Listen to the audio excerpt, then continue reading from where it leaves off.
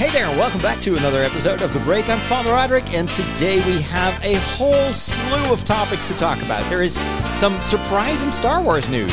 We're going to talk about the DCU reboot that is imminent, and we'll talk about science fiction and technology, audiobook technology, and much, much more.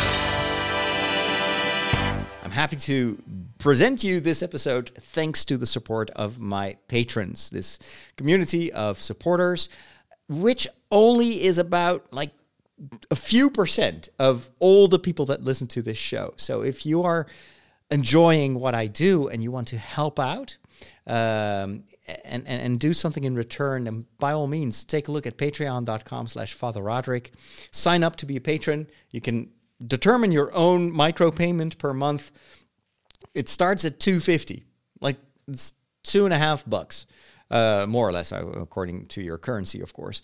But that's all. And then you get access to all the extra perks, access to the Discord server. But there is even more for those of you that are able to support me on a slightly higher tier. Just take a look at the page on Patreon at Father Roderick, and you'll be able to see if there's something there that interests you. I would really like to expand the group of patrons to make it to make the financial underpinnings of what I do a little bit more solid. I used to work in television, and that would bring in a lot of the finances to be able to enable me to do this kind of work, but that is no longer the case. And so I really depend on my patrons. And so if you're one of those, 95% of listeners that are not contributing, but you still like what I do, and you have it in your means to give me a little bit of support, I would be super thankful if you could. Do you know what's going on? This is what's happening in your world. Face it, Catholics rule. We got Boston, South America, the good part of Ireland, and we're making serious inroads in Mozambique, baby. You've taken your first step into a larger world. A first step in a larger world is always a bit daunting, I have to say. I've been traveling quite a bit in my life on vacations, but also most of the traveling was linked to the media work that I did. And then, of course, with the pandemic, I didn't travel at all. And it's only last year in April that I did my first big trip in 3 years to the United States. That was an outstanding invitation to join friends over at the Star Wars celebration in Anaheim. And now that traveling is, again, a little bit easier, I'm hoping to do a bit more traveling this year. And the first trip that I am hoping to do is to go to the UK, to London to be more precise, and maybe also to Leicester and some other places. But the main reason is the Star Wars celebration that is held there in the center of London in April, the beginning of April. And just as I did last year, I want to take my camera there and make a documentary about what moves these Star Wars fans and about this whole phenomenon of modern fandom around modern mythology that always fascinates me as a biblical scholar and philosopher and theologian. I'm so intrigued to see what's happening in places where that in a certain way are a continuation of what the church has done for 2,000 years, and that is to tell moral stories that help you, that guide you in your decisions, and offer you sometimes a mirror of your own life, your own real life. And it also has the stories that we tell each other have a capacity to group people together, to give them common values. And that, I think, is super important for our societies, for our cultures, and also important for our faith. We should never keep... We should always keep in mind that is the core foundation of our faith. It's the Bible. It's God who tells his own story to us in many different moments in history, and the Bible is a collection of all those adventures with God. And we still read those stories today, and they still have relevance, and a lot of the elements in those biblical stories are still part of modern mythology, like Star Wars or Tolkien's works or so many other stories. So yesterday evening, I sat together with Michiel, and we started to plan out a little bit how Michiel lives in Leicester in the UK, and he's been over here in Europe multiple times, and just recently visited me here in Bennekom, and now I'm visiting his place, and it's really helpful to have someone who knows the situation. For me, that part of the UK is completely unknown. I've been to Scotland, I've been to Ireland, Northern Ireland, but that whole underbelly of the UK I've never been to. And a city like London, it's huge, and I'm always a bit I don't know, anxious about going to such a big place without knowing anyone there. And so we're figuring out how to get there. I'll probably travel by boat. I've done that once before when I traveled to Newcastle to film a documentary series in Scotland, which was amazing. But there's also a boat that goes to Harwich, and then from there, somehow, with an incredible detour, I'll be able to go to Leicester. But according to Michiel, public transport in the UK is not the same as it is in the Netherlands. So I'm very glad to have someone who can help me figure all this stuff out. I still have a couple of weeks left. So I'll be staying in London for 5 nights and 6 days. But of course, the first and the last day are also the days of arrival and departure. So I don't have that much time around the events of the Star Wars celebration to go explore London, but this is kind of like a first contact mission. So I just want to go there for the Star Wars celebration, and then maybe even this year I will return just to go explore London and go to the Harry Potter exposition and see all the highlights of that city. I feel like if I would add that to my journey, it would be too much. It would be too intense. I have to focus on one thing, and that's going to be Star Wars. Now, it also happens to be Holy Week, which is quite extraordinary that I'm still able to travel during Holy Week. Of course, the reason being that I am an assistant here in the parish, but I'm not the only priest. So the pastoral team has 2 priests, and there are a few older assistants who will take care of the celebrations, so that I can be in London. And I've already found a Catholic church, and it's like literally on the other side of the street of my hotel. I have a cheap hotel, like very far on the outskirts of London. Thankfully, there's a good bus plus underground connection to the exposition center where the Star Wars celebration is. So that's about a little more than half an hour by public transport. So that's actually quite feasible. In Rome, oftentimes I have to travel more in order to get to the Vatican, for instance. The advantage is I have a very cheap hotel. I mean, it's a good hotel. It's a 3-star hotel, but I booked it like very, very early. And since it's so remote, for most people, they want to be in the center of London. I pay, what is it, £300 for 5 nights, which is like really cheap for a city like London. Even for Rome, that would be considered to be super low budget. So I'm happy to have a place there to stay. And then, of course, I'm looking forward to travel to Leicester, maybe some other places as well. And as I mentioned, this is just first contact. I can't wait to explore more. I still dream of filming part of like a Tolkien, C.S. Lewis kind of documentary. And for that, of course, I would need to schedule an entire trip just for that. But to tell the story of these 2 friends, that one Catholic, one a convert to Protestantism, and to see how their faith influenced what they wrote and why they wrote, and how they told their stories. I think that would be fantastic material for a documentary series. So I think I need to go to Oxford for that, and some other places where these guys have been. Anyway, all that is hopefully in the books for later this year. I also really would like to go back to Paris.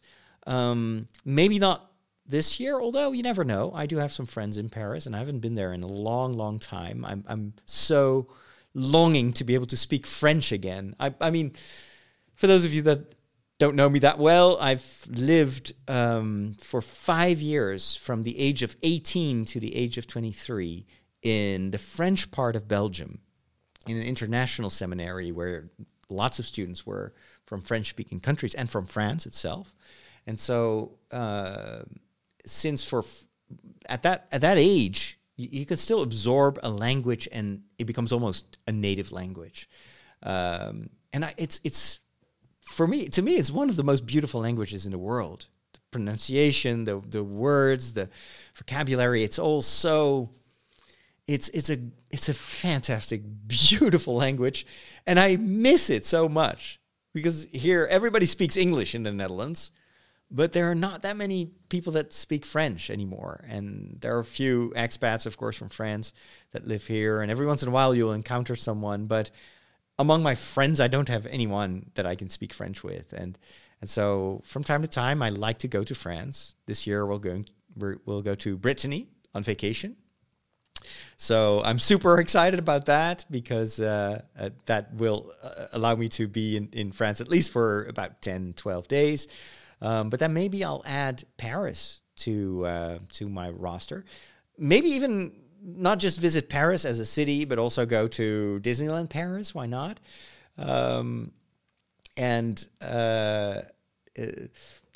also eager to see how the work is making progress on the Notre Dame Cathedral that went up in flames, of course, 5 years ago, or a little less than 5 years. I just read this morning that they are counting on reopening the entire cathedral at the end of 2024, so the end of next year. So what Macron said when the fire was there, and everybody said, "You're crazy, that's impossible." He said, we're going to rebuild the cathedral because it's state property, right? All the churches in France are not owned by the church. They're owned by the state. So he said, we're going to rebuild this in 5 years. And people said, that's impossible. I mean, look at the damage. The entire roof is gone. It took more than a century to build the Notre Dame Cathedral, and you say you're going to rebuild it in 5 years. That is just French hyperbole. But it wasn't. They're actually pulling it off. So I would love to, maybe, now that I think of it, maybe I could even do another documentary about the rebuilding, since that's currently going on. I know that some other companies have already done that, but maybe I can tell like the faith element of it, maybe I can go follow the priest that work there, or maybe talk to the bishop, and because it's not just a building, it's also a symbol of something. And now that I think of it, that would be a very cool topic for a documentary. Because I can do something that's not just the building and the rebuilding and the restoration. I can tell the impact of that fire on faith and of what this cathedral and this holy sacred place means for the faithful, for the Catholics in Paris. Yeah. Okay, let me think about that. Oh, this is a very bad sign when I get crazy ideas during a podcast. Some people that know me very well, they're going like, oh no. Write it down, but don't go and book your trip to Paris yet. Let's just first think about this a little bit. Anyway, let's move on to the world of movies and TV series. Movies. They're predictable. Like, the guy gets the girl, and that kid sees dead people, and Darth Vader is Luke's father. Not liking movies is like not liking puppies. They're fine. I just get bored and never make it to the end. You need a movie education. You need a movication. I'm going to give it to you. Everybody is waiting for Disney to announce a new Star Wars movie at the Star Wars Celebration in London. We've been hearing these stories about pre-production efforts ongoing for at least 4 or 5 movies. And every time there was like a short interview with Kathleen Kennedy, and she said, we're working with Patty Jenkins, and it's going to be amazing. It's going to be called Rogue Squadron. We think she's perfect for that, like, one-story movie. It's not going to be like another trilogy. And then, of course, we really want to work again with some of the with the older directors. We want to involve Kevin Feige. There's been talks about Feige, who of course is at the helm of the whole Marvel mega saga. They're churning out movies, actually a little bit too much, I think, right now. We'll talk about Wakanda in a minute, but he's so hard at work on the Marvel mythology, but he also had an idea for a Star Wars movie, so he wanted to direct one and write one, and for years we've been hearing about that project. And then there was also Taika Waititi, of course, a huge Star Wars fan himself. Stars as the IG-11 droid in The Mandalorian. Maybe even makes a return at the end, in this third season of The Mandalorian. And he was said to be writing a Star Wars movie that was going to be very different in tone, probably more humor involved. And according to the latest rumors, he also wanted to star in that movie. So not just write and direct it, but also play a substantial role in that movie. Don't know what to think of that. I mean, I'm a fan of Taika Waititi. I love a lot of the stuff that he's done, but let's be honest, not every movie that he did was a success.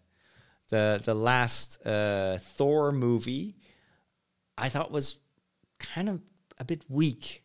It wasn't that funny. It somehow it felt like the magic was not there, and so I don't know. I still think he's a very accomplished writer and director, and maybe because this is Star Wars and he loves Star Wars, I shouldn't be worried about that. But we haven't heard anything about what that movie would be about. And then the more recent piece of news, this was not just a rumor, was that Damon Lindelof, one of the creators of Lost, and he was one of the two showrunners of Lost, was now writing a script for another standalone Star Wars movie that would take place after the sequels.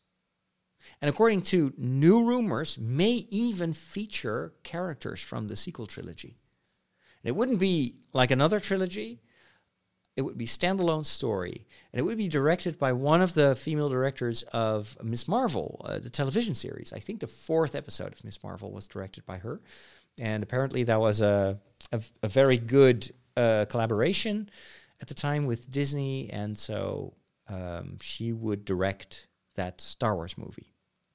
Now, just today I read that apparently Variety has heard that 2 of those movies that I just mentioned are shelved. And it is, first of all, again, Patty Jenkins' Star Wars movie, Rogue Squadron. It would be this story about, X-Wing fighter pilots, like Top Gun in space in the Star Wars universe. They even did like a teaser trailer for that, where she says how excited she is to work on that. But then we heard that that was shelved about a year ago. And then all of a sudden there were rumors, no, it's not shelved. She's coming back. She's actually, she has stated herself that she's still working on the story and she hopes to make it one day. But apparently it's, again, shelved.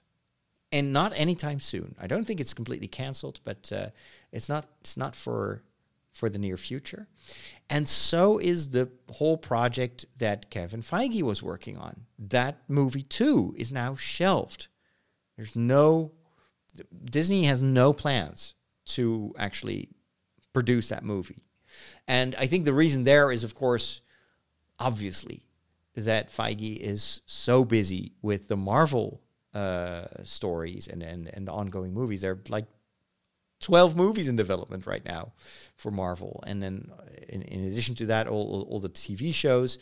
And of course, I think Marvel maybe needs a little bit extra care. They've been churning out movies almost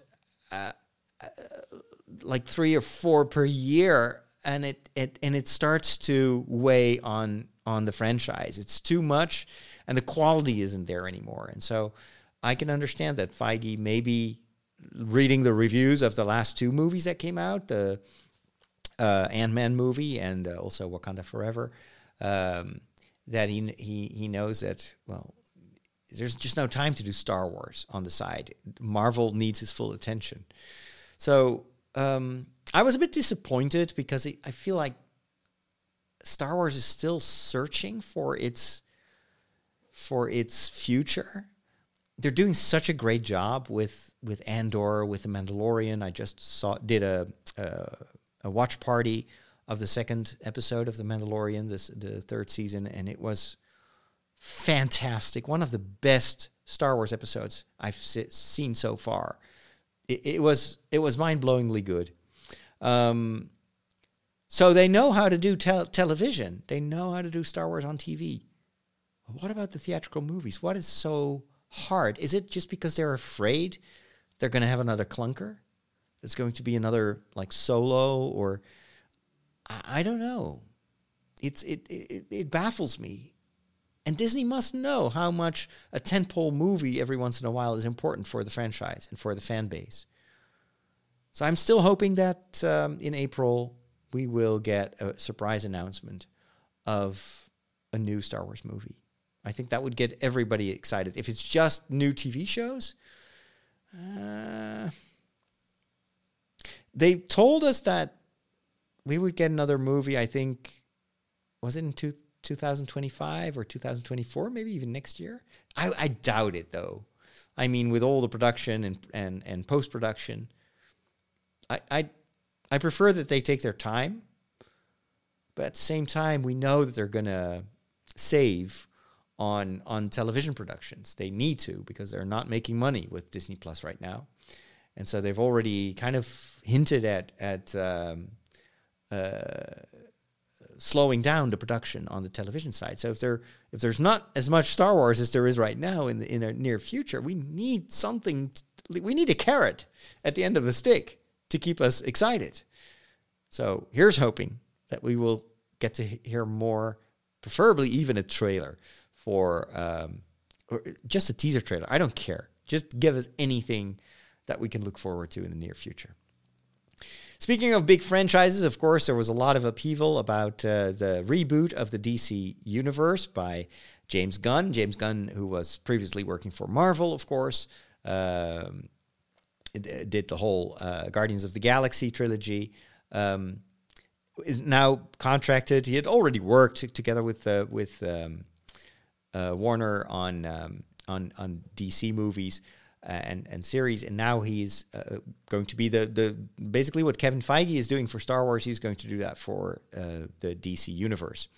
Apparently, the Flash movie is going to be the linking pin story-wise. That's a multiverse, another multiverse movie. It's like all the rage right now. And that will allow them to maintain a certain kind of continuity, but at the same time, go to a different timeline, go to a different time, and a different version of the DC universe, and start anew. So it's a bit like the Kelvin timeline in Star Trek. By the way, I just saw another trailer for The Flash, and I have to say, I am excited about that movie. It looks really good. I'm still not a fan of Ezra Miller as the titular character, of course, or the actor who plays the titular character. But I can also see why they still wanted to bring this movie out, because the whole thing was already filmed before a lot of the scandals around Ezra Miller started to cause so much concern. And so they could either cancel the whole thing or rework it in such a way that it would be accepted as, like the vital movie you have to see to understand how we get from this Snyderverse to the James Gunnverse. But the trailer looks really cool, and they've had so much time to work on this movie. I think it's going to be great. So it's one of the few superhero movies that I would like, that I'm definitely going to see as soon as it comes out in theaters. I don't care for Aquaman, by the way. Even the first movie, I know a lot of you loved it. I thought it was just so bad. I just couldn't stand it. It was, and it just went on and on and on. It was like a 3-hour plus movie. It was, not my thing. Anyway, let's talk about Wakanda Forever. I hadn't watched it when it was in theaters, and it's now on Disney Plus, so I finally was able to see it.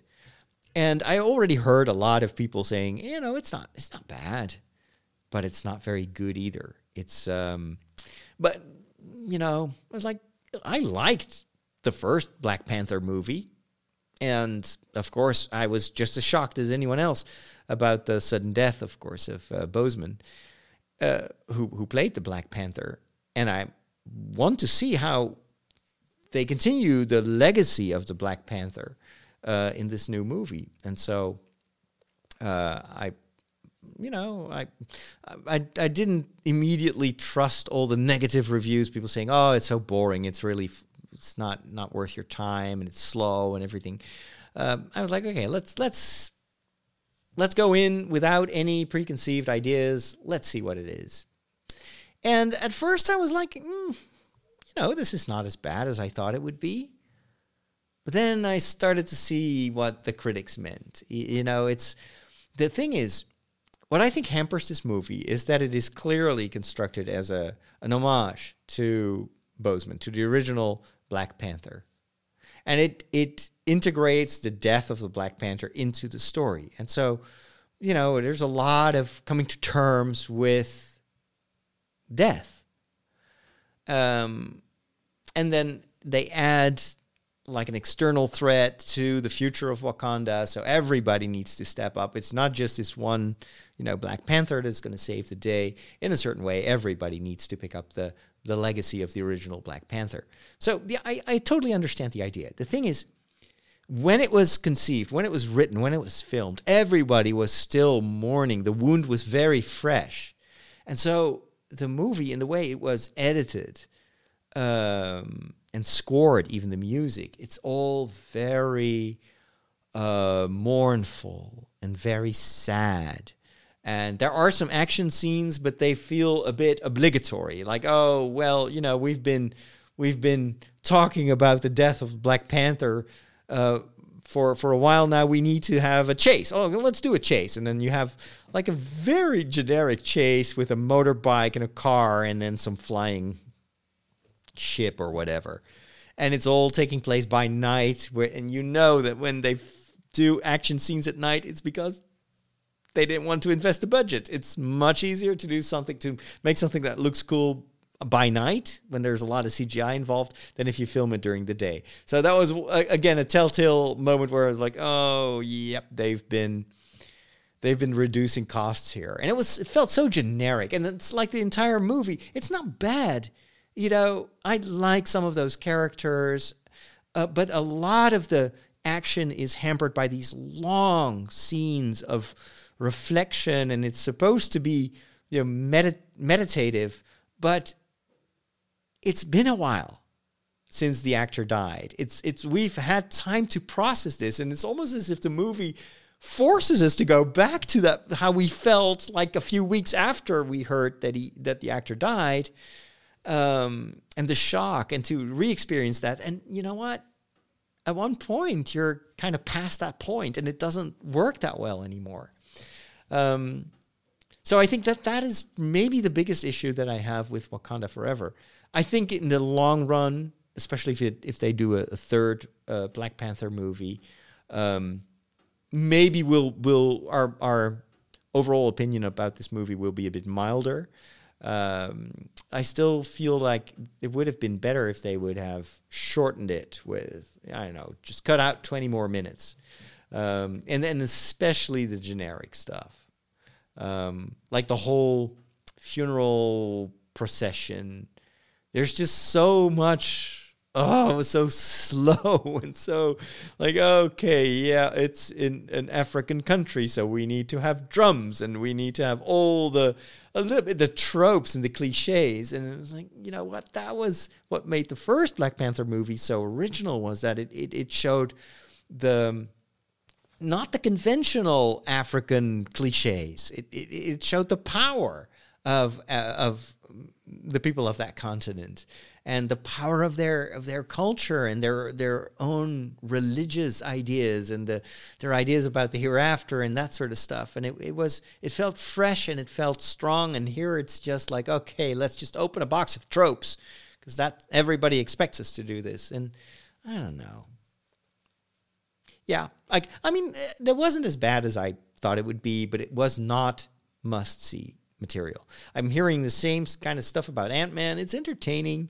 There's a lot of CGI because, of course, it almost exclusively takes place in that, what is it, microverse or whatever it's called. And so, but it's not essential viewing. They're trying to set up this big new villain, which was introduced in Loki. That honestly didn't convince me that much at the end of Loki. I was a bit underwhelmed. Maybe that's one reason for me to see this movie. But again, I don't feel like I have to watch this in theaters. I can probably just enjoy it as much once it comes to Disney Plus. Avatar, to wrap things up, is still, I'm on the fence. I know that movie is probably a lot better in a theater because of the vistas and the 3D and everything, and that's something you cannot replicate in your living room. On the other hand, I'm a little bit not looking forward to sitting more than 3 hours in a movie theater.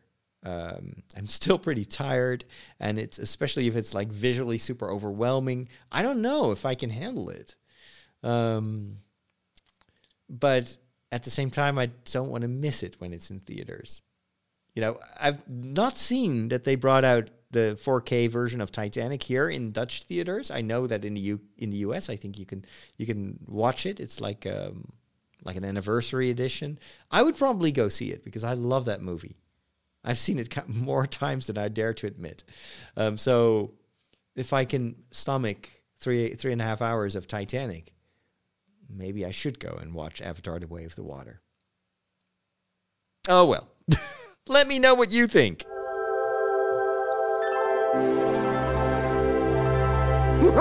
Catholics rock!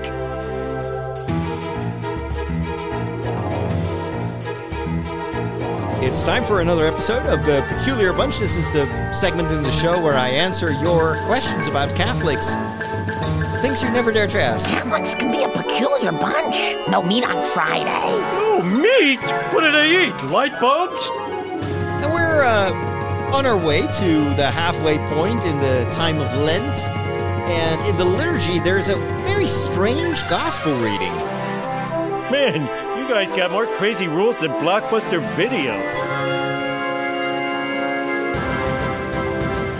So, Lent started for Catholics on Ash Wednesday, and it will end on the eve of Holy Thursday, or actually on Holy Thursday itself. Holy Thursday is no longer part of Lent.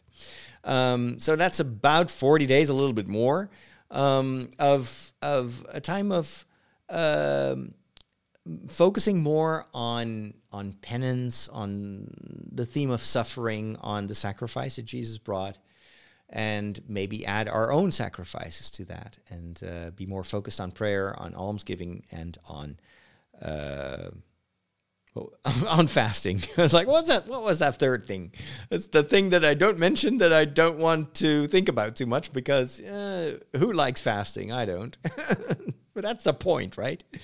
So what you would think that in Catholic liturgy, every Sunday during Lent, you would hear these stories about, you know, the suffering of Jesus and the way of the cross, and maybe some other biblical stories that are about that. And then in the second week, second Sunday, so this past Sunday, there was this like gospel story that seems so out of tune with the rest of Lent. It's the story where Jesus takes 3 of his friends up on the mountain, where he is experiencing what we are now calling the transfiguration. So he changes, his appearance changes. There is light shining through him, or his face is radiant, and there is an apparition there of 2 almost mythical figures of the Old Testament. Back then, that was just the Bible, you know, there was no New Testament. People were living the New Testament.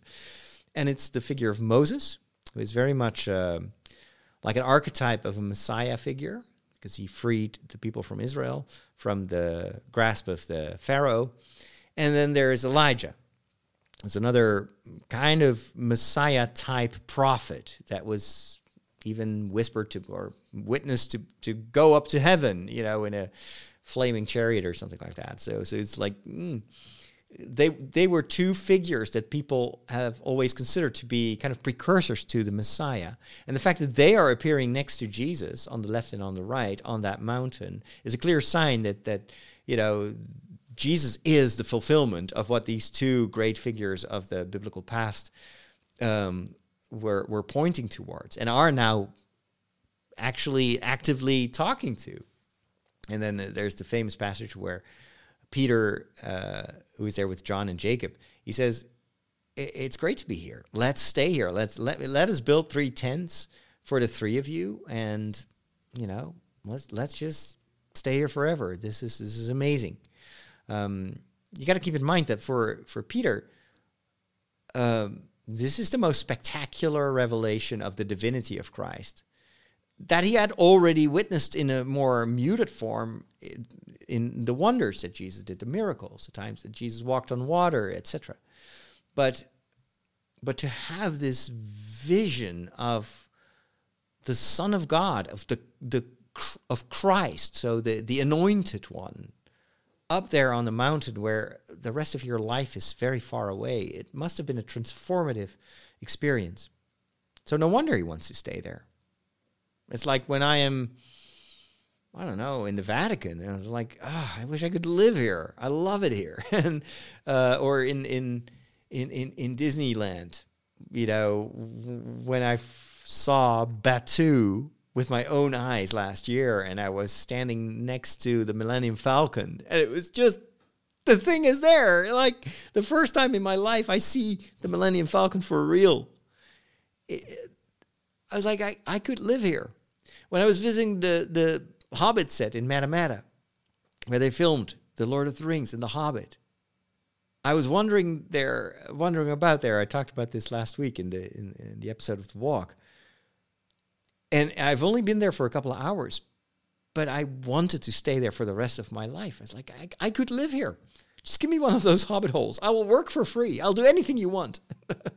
As long as I can stay here. That's what Peter must have felt. But the thing that strikes me is, why do we read about that particular experience in Lent, during Lent? What has this to do with suffering? Well, the clue is in the second part of that story. It's the moment that Peter proposes to stay there. There's this cloud full of light that covers them. Well, normally a cloud would cast a shadow. This cloud is full of light. So it's kind of a symbolic appearance of God. God, you can't see God, right? Nobody has ever seen God. And so the cloud kind of symbolizes that, because the cloud can shield you from, when you're in a cloud, you don't see anything anymore. It's just mist all around. So it's a very powerful element here in the story. And then God's voice is heard in the cloud and says, "Listen, this is my son. I love him. Listen to him." And so God focuses or affirms what they've already seen with their eyes. This is my son. This is not just some bloke from Nazareth and a son of a carpenter. No, this is my son. This is my divine son. Just listen to him. Do what he says. And what does Jesus say once the cloud is gone and Moses and Elijah are gone? Is like, don't be afraid. I love that. It's the first thing that Jesus tells them. When God says, listen to Jesus, and what does Jesus say? Don't be afraid. And why does he say don't be afraid? It's not just because they're like scared of all the special effects there on that mountain. No. What Jesus says there when he says don't be afraid is pointing forward to what's about to happen once they go down the mountain. Because this is the final stop before they will travel to Jerusalem, where all that scary stuff is going to happen to Jesus, who they just saw, the Son of God. And yet that Son of God that they saw in all his splendor will be humiliated, will be beaten up and tortured and even killed in the most gruesome way. And Jesus says to his friends that are about to witness that, all that suffering, don't be afraid. And they heard God telling them, listen, really hear what Jesus tells you. It's an admonition. Don't be afraid. No matter what's going to happen, don't be afraid. Keep this image that was granted to you of the light of God himself shining through Jesus. Hold on to that image in dark times where all the light will seem to be gone.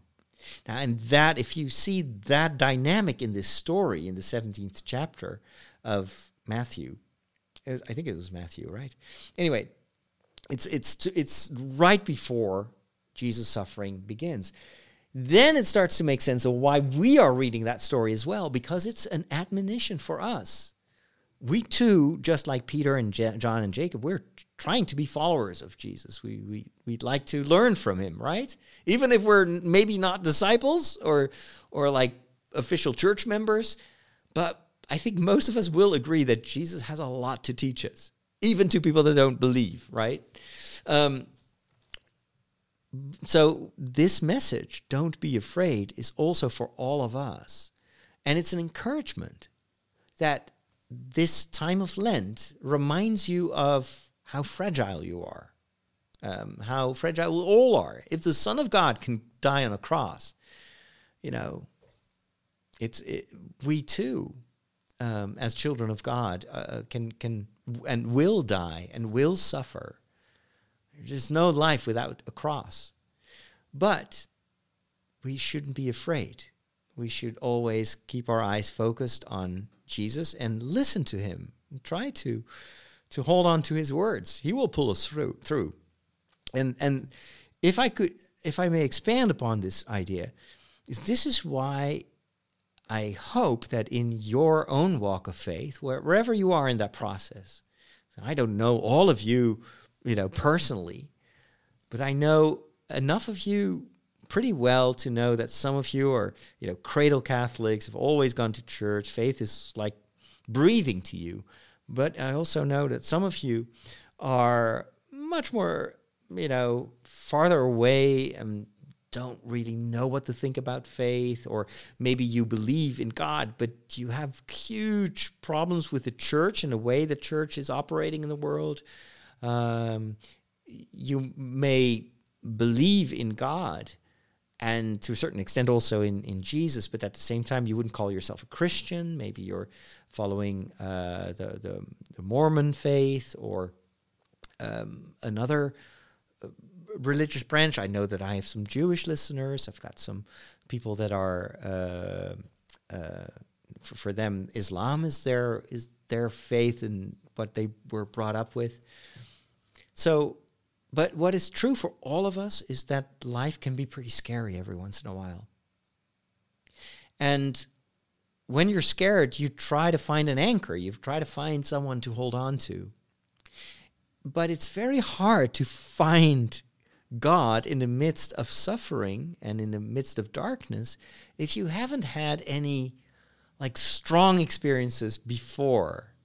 This is why I think you should consider adding some destinations to your bucket list or to your to-do list or to-go list. Travel destinations. For me, for instance, walking to Santiago de Compostela has been a turning point in my life. It hasn't changed my entire life, but it has allowed me to understand what was not going well in my life and what the core issue was that I was struggling with. And it became a key that I turned during that pilgrimage, but only years later the door was opening. And just in these past months, I feel like I'm still benefiting. I'm still finding the fruits of that pilgrimage, what the door that opened there is now wide open, and it's super helpful.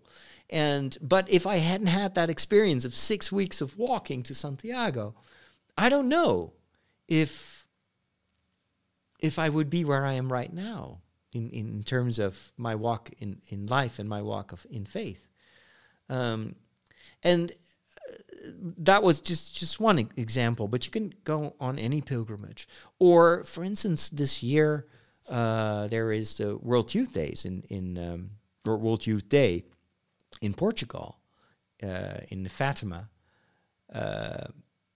and the Pope will be there, and hundreds of thousands of young people will be there as well. For me, World Youth Day has been super influential.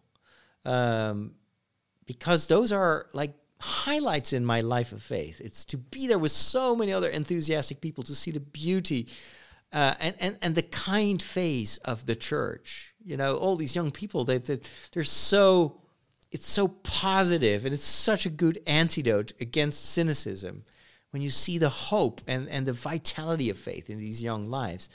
I will always cherish these experiences.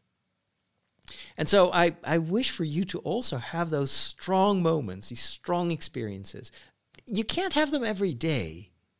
Even saints have had their moments of desert. And sometimes it was for years that they couldn't feel God. They didn't even know whether he was real or not, or a figment of their imagination. But there were in the lives of all these saints moments of vocation, moments of realization that God was there.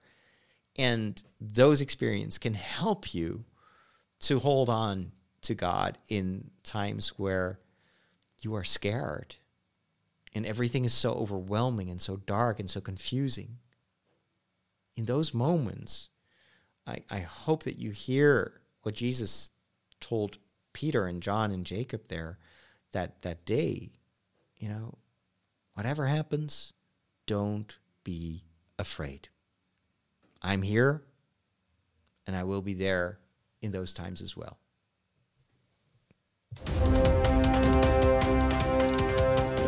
When did you become an expert in thermonuclear astrophysics? Last night. The packet. The extraction theory papers. Am I the only one who did the reading?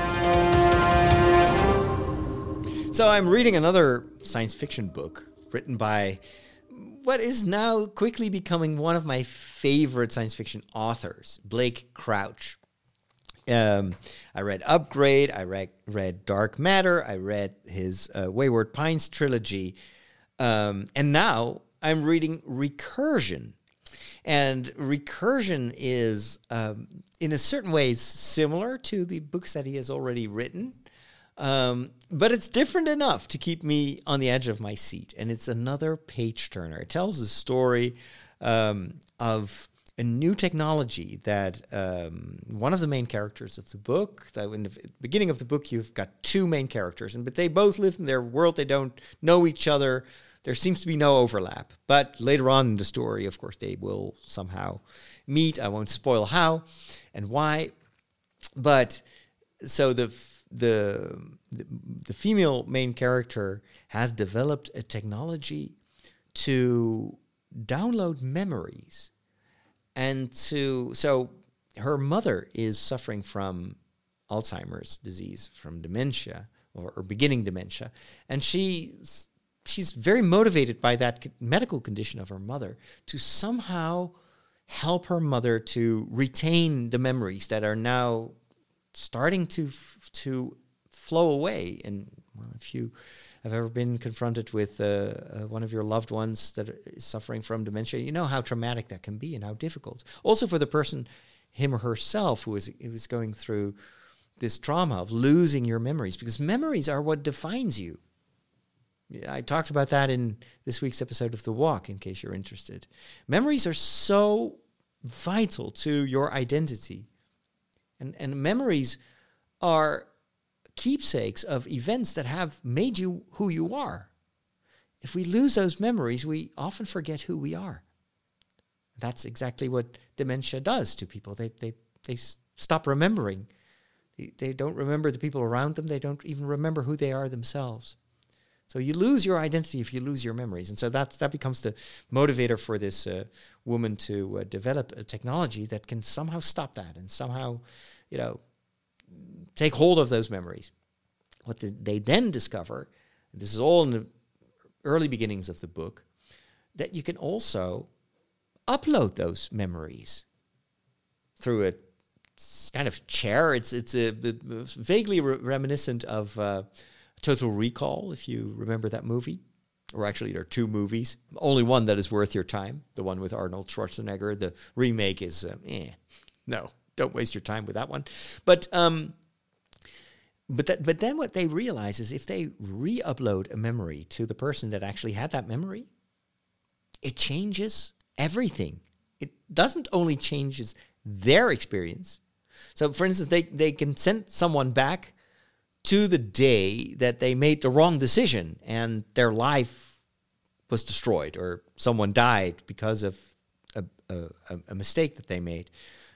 Once they send someone back to that point in time, to that, if they re-upload that memory, they realize that that person can now make a different choice, and that different choice changes the entire timeline, not just of that person, but everybody involved.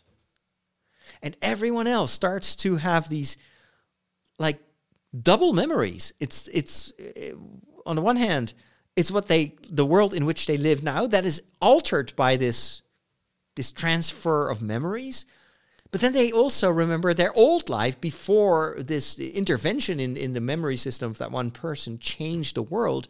But those memories become kind of vague and black and white, and people start to debate whether, is what is real, what I remember or what I remember I remembered. And so it's a fascinating thing. And what I love about the book is it's not just how do you call that? Like not a gizmo or a gadget, or it's not just this plot device to tell a cool story, but there are also moments where it gets very philosophical, and it's like, okay, but if your memories change, are you still the same person? And you see people change so dramatically that they go from villain to ally. And it's still the same person. So I was reading this book and I'm thinking this would be a perfect script for a movie. You could just have one actor play all these different versions of him or herself, and that must be so much fun for an actor to play various incarnations almost of their character. There are a lot of things in this book that also reminded me of this amazing movie, Everything Everywhere All at Once. That movie also plays with the same themes and the same philosophical questions about, who are we and how much do our memories and our choices define who we are, and what if we had made other choices, and what if we could make other choices? Would that, what kind of multiverse does that create? But then if there are multiple possibilities of how my life can branch out, what is truly my life? And is that worth more than any of the other branches? What makes my life unique? Is my life unique? Those are really important questions. And so, and of course, what is a person? If we exist in all these different multiverses, is there still something like a soul? Does God love all these multiple versions of me, or is there just me? And the rest is just my imagination, and maybe also the desire that we sometimes have that, well, what if we could go back in time and we could make different choices? What would my life be? So there's also sometimes regret behind that question. And the whole multiverse storytelling that is so popular now, maybe also in a certain way, wishful thinking. A lot of people accuse Christians of basically practicing the art of wishful thinking. You just want there to be a God. But I'm thinking, well, I see in our current storytelling culture a lot of the same, tendencies. Like, we don't really like this world and this version of history, but we can just wish, and we will just create our own facts, and we create an alternate reality. Like, look at what's happening with the whole phenomenon of fake news and and conspiracy theories, people are sometimes deliberately creating an alternate version of reality. And if you're not part of that bubble, you're looking at that and you're like, what? I mean, that looks like the multiverse right there, here in this reality. But I think it betrays a deep longing for healing, for a world that makes sense and is not overwhelming. And so it's an escape. So what is more an escape? All these, conspiracy theories or faith? I don't know. It's I would say there are good reasons to believe in God. And I think the Christian religion has a lot of coherence that I don't see in those conspiracy theories and alternate realities that we tell each other. But I think what we all have in common is this, that we always long for a world where we don't suffer and we don't have to be afraid, and it's not overwhelming and it's not confusing. But I think the real answer to this problem and to this wound, this inner woundedness that we carry with us, is not, let's try to escape, let's try to redo things, and this world is not good enough, my life is not good enough, I'm not good enough. No, it's to listen to Jesus, who tells us, you know what, I get it. Life is a cross, but I'm here to carry it for you. So don't be afraid. I think that's, to me, that is the best answer to all that suffering and confusion that we're often confronted with.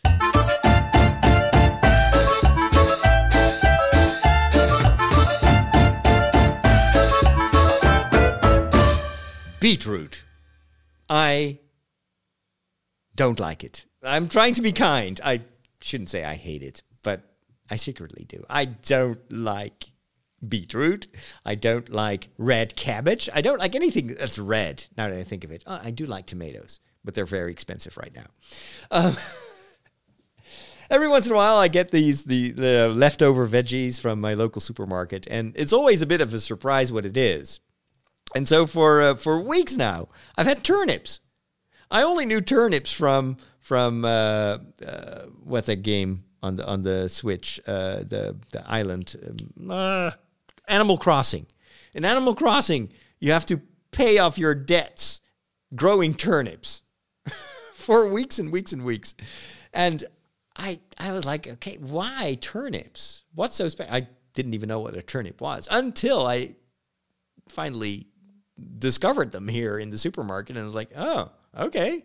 What do you do with a thing like that? I remember the first time I had turnips among the vegetables, I kept them in the fridge for like 5 months, and they looked like carrots, and I just didn't know what to do with these things. Like, they didn't look like something you would voluntarily eat. I finally figured out what to do with turnips. You can just basically use them almost like potato. And I found some recipes for really, really good turnip soup that is... so I'm totally, perfectly reconciled with turnips. But now, this week, there was a new surprise. In addition to turnips, I had beetroot. Like 5 of them. And they're like these... They don't look like anything. They're like on the outside, they have this kind of very dark, almost purple color.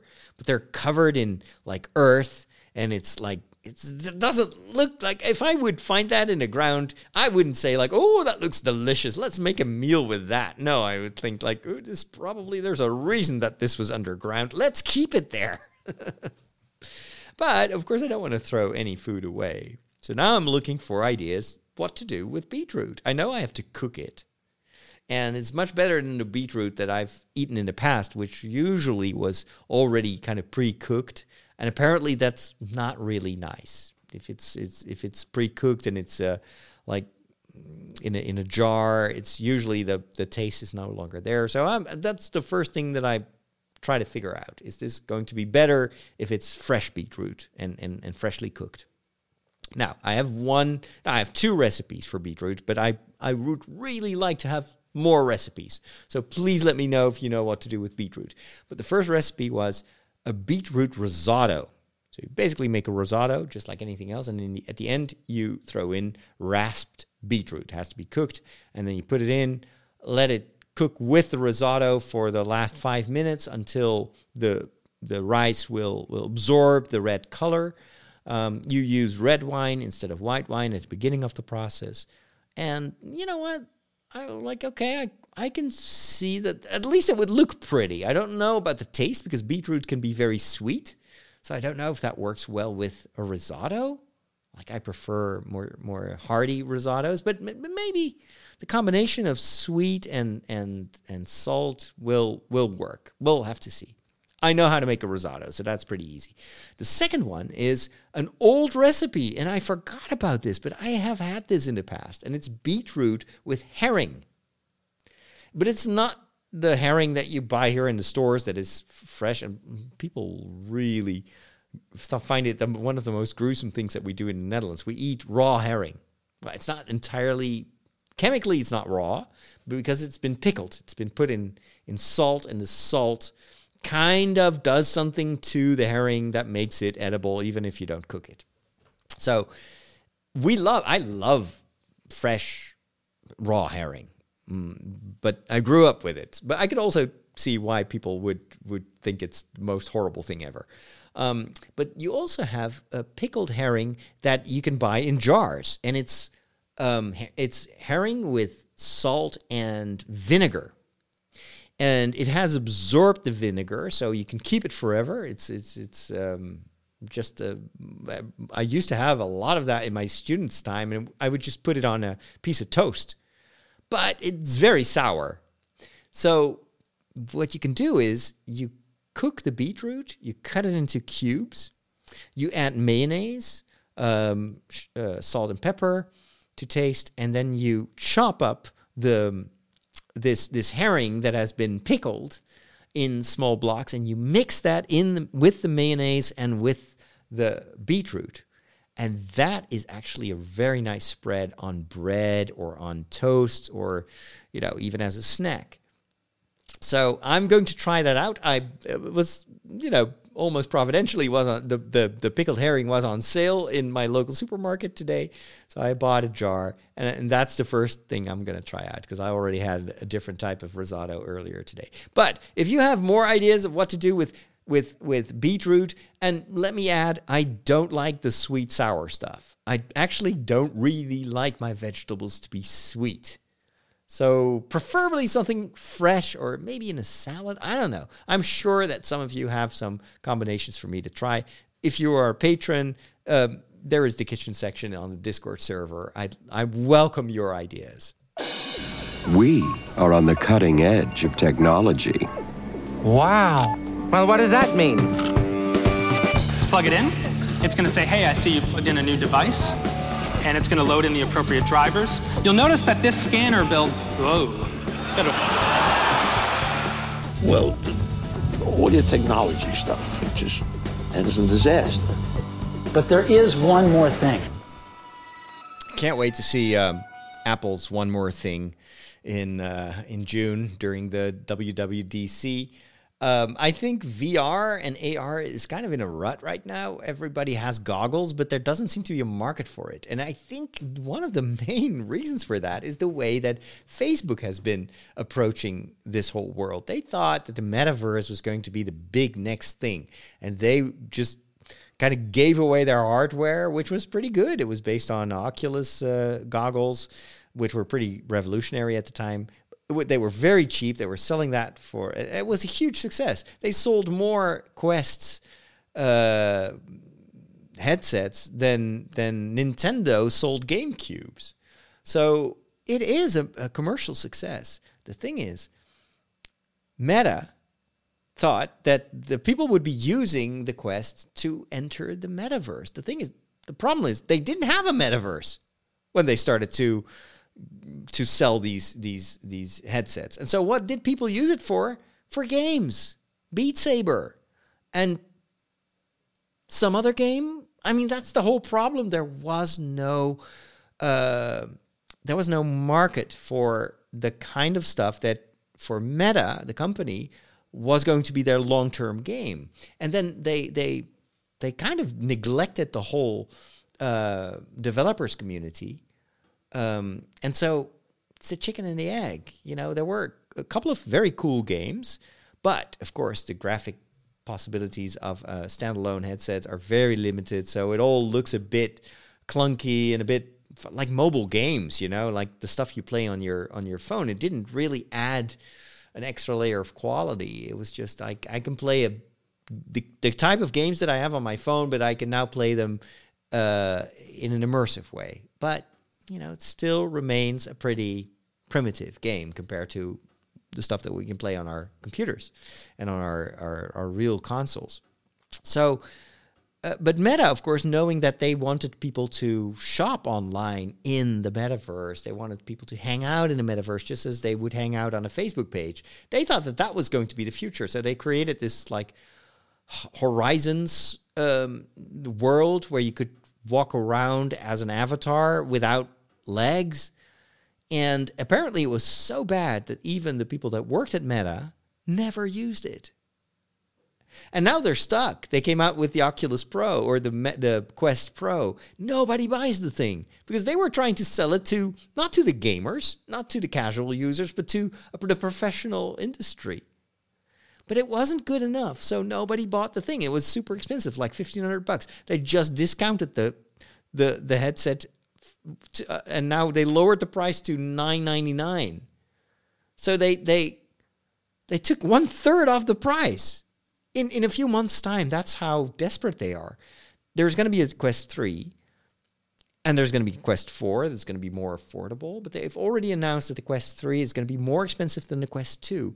And gaming-wise, nothing moves, nothing changes. There are no developers. So what are they selling these headsets for? I think that Meta should refocus on games because that may not be your end game, no pun intended, but it is what's selling your headsets, is making people comfortable with the whole idea of having virtual reality as part of your life, even if it's just for entertainment. It makes them at ease in that world. And then you can start developing stuff. And once it's good enough, you've lowered the threshold through games enough for people to maybe go watch it. But now they make the same mistake that Microsoft made when they introduced the Xbox One.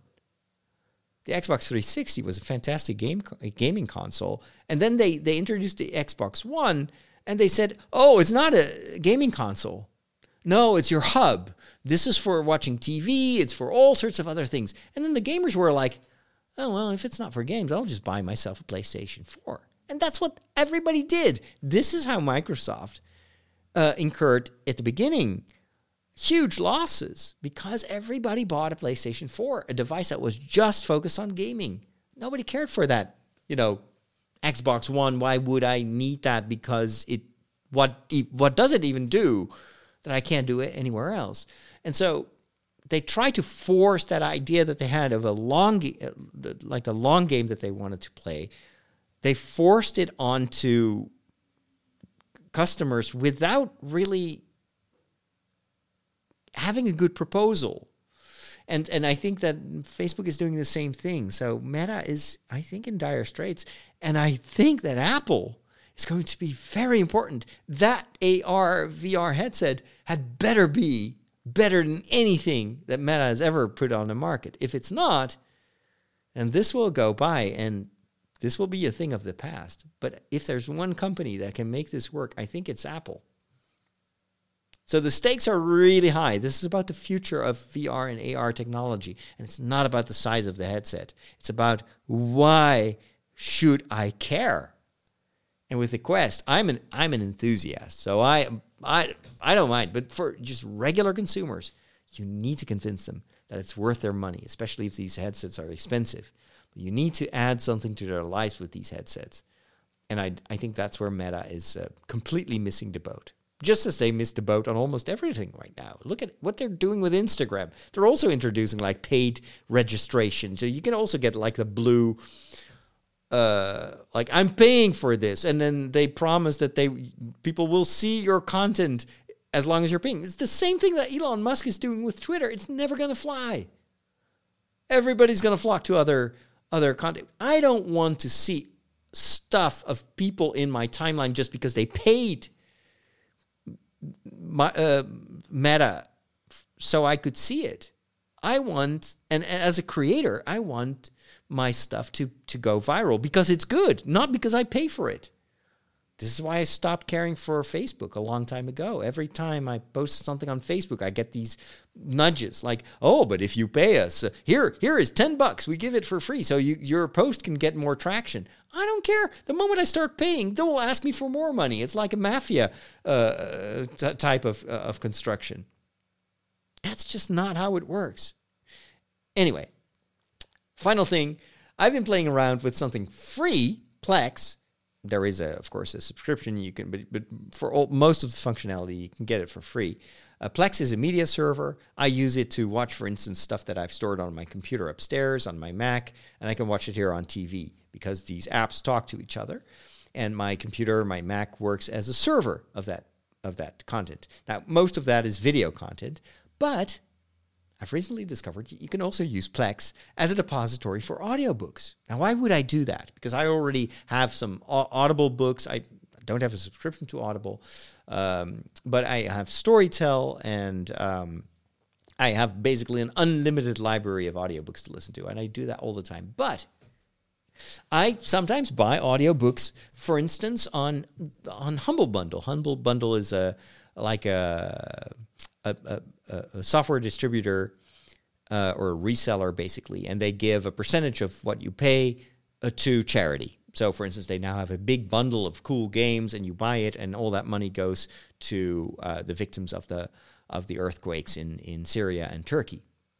So, for very often, well, not often, but regularly, they will have audiobooks. Like, for instance, the entire radio plays of Star Wars, which is huge, like hours and hours and hours of Star Wars audio. I bought it with the Humble Bundle, but how am I going to listen to it? My Audible app doesn't play it. My Storytel software doesn't play it. And of course I can play it in a music player, but it's not as good because it doesn't remember where I am. It doesn't have like a nice library. Well, this is where I found this cool app that works in conjunction with Plex, and it's called Prologue. It's available only for iOS. There must be similar apps on Android as well. But it requires a little bit of fiddling with how you save your audiobook files, and not every audiobook file will immediately work. It's once you understand how to archive your stuff, it works flawlessly. And so now I have this free audio player, Prologue. You can pay to unlock a few more things, and it's like a few bucks, so I'll probably do that. But now I can play all the other audiobooks that I've ever bought, but I don't have like a good app to play it with. And Prologue feels just like Audible and just like Storytel.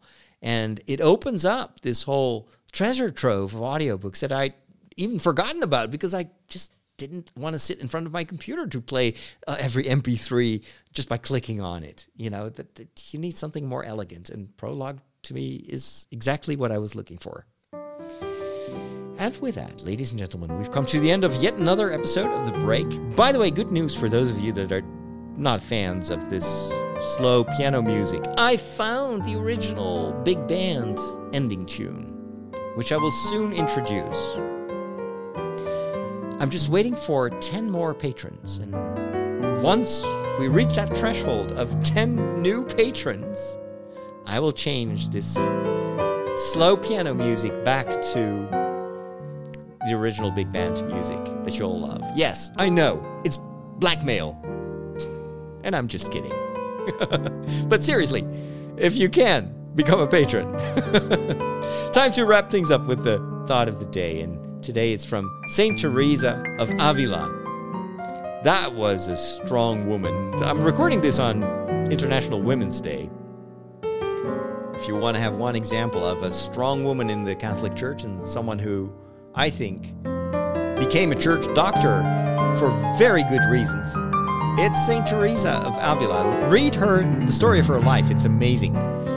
This is what she said about some people in the Catholic faith. It's almost a prayer. from silly devotions and sour-faced sayings. Good Lord, deliver us. There you have it. Have a wonderful week, and we'll talk soon. God bless.